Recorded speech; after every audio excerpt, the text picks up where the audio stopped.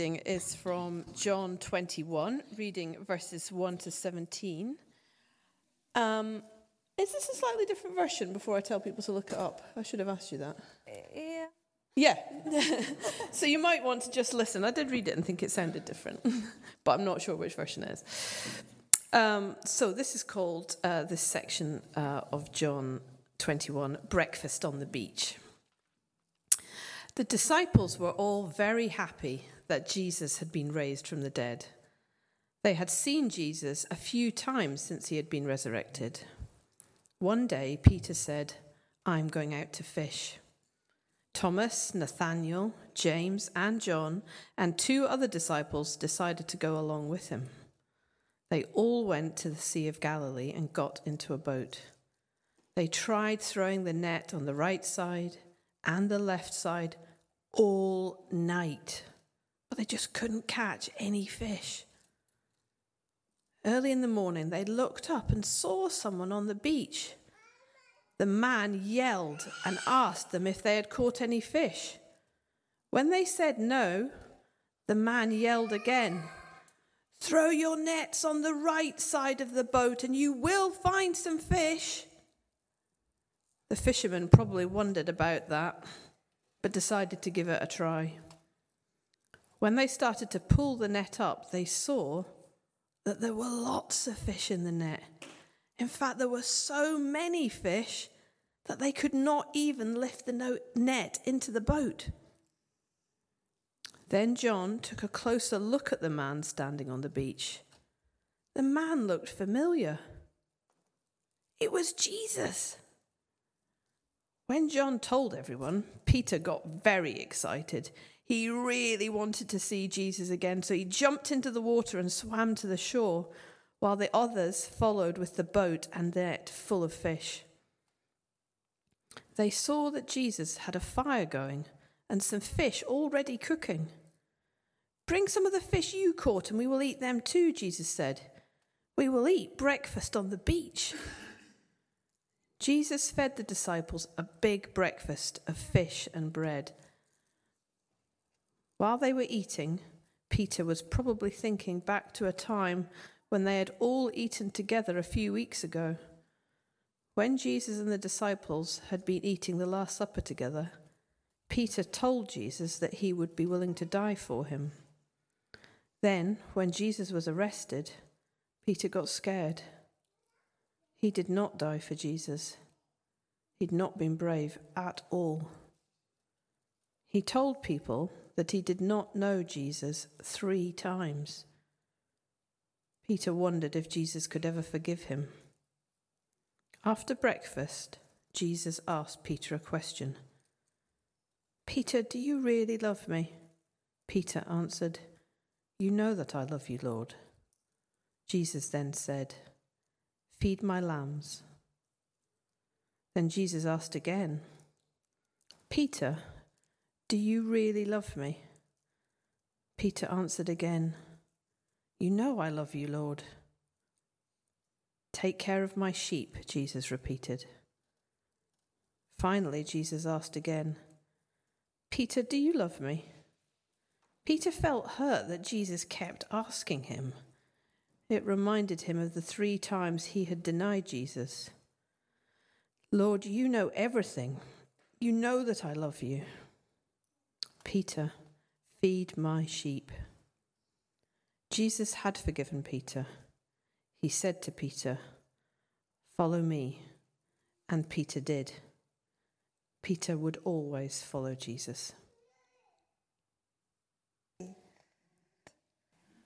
Done for us. We're going to celebrate what he's done for you, for me. Now, when we celebrate communion, we can think about all of us, like lots of us. I've brought my friend to help me illustrate this point. Annette is going to do something quite spectacular. In the first service, no one laughed at all. No one laughed. I was like, that is the joke of the... So I've brought my net from the island of Bardsey. And, when we think about what the Lord has done, that he laid down his life for us. Sometimes we can look around and go, yeah, I kind of get it. It was for Matt or for B, defo. But for me, you know, when I was 17 years old, my sister said to me, Chris, Jesus died for you. Now, I knew the story about Jesus dying for the whole world, but dying for me, I thought that is just absurd. How could Jesus die for me? But he gave his life for the whole world, but he gave his life for me. He freely laid down his life for me. Gave me the gift of his life. So when we celebrate communion, it's for you. It's for us, yes, but it's for you. Now, we're going to do things a little bit differently today.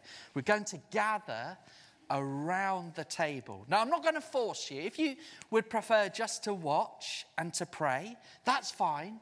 But for those of us who feel that we can celebrate what the Lord has done for us, we're going to gather around in a circle. And then I'm going to lead us in praying for the bread and for the wine, what the Lord has done for us. And then we're going to serve one another. So just before you come up, I want to read some verses to you. I put my Bible, there it is.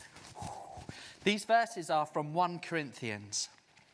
And Paul writes this, "For I received from the Lord what I pass on to you now. On the night that Jesus was betrayed, he took bread and he broke it and he gave thanks. And he said, do this in remembrance of me.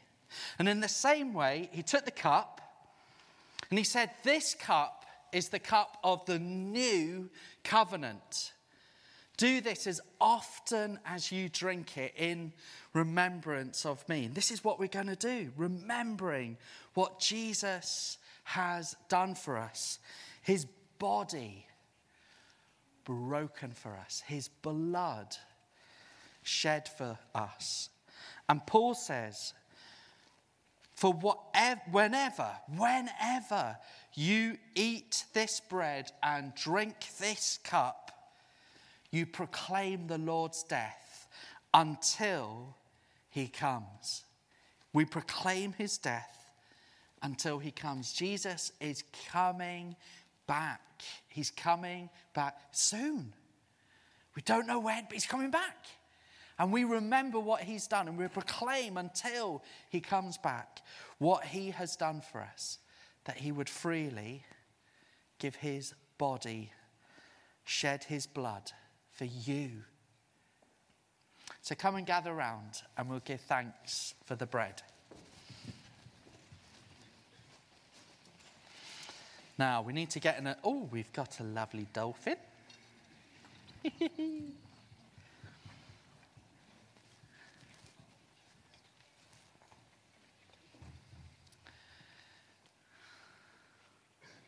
And if you need a chair up the front, please do grab a chair in the circle. So don't feel that if you think, I can't stand, that's cool. Come and grab a chair. Join the circle. So what I'd like us to do is to serve one another. Now we can say something like, the body of Christ broken for you. Sometimes, and if you've taken some bread from me before at the front in a church service, sometimes I say something like, this is for you. This is for you. You might want to say that. Whatever you'd like to say, please do say it. There's no rule of what you have to say when you pass the bread to one another. Apart from, don't say, you're a smelly banana. Okay? Is that right? Yeah, you're going to say that now to me, aren't you? I can tell. No. And not the R word either. Okay, not the R word. But you might want to say something good about what Jesus has done. So let's give thanks for this symbol, this wonderful gift of what Jesus has done for us. And if a couple of us could pray, that would be amazing.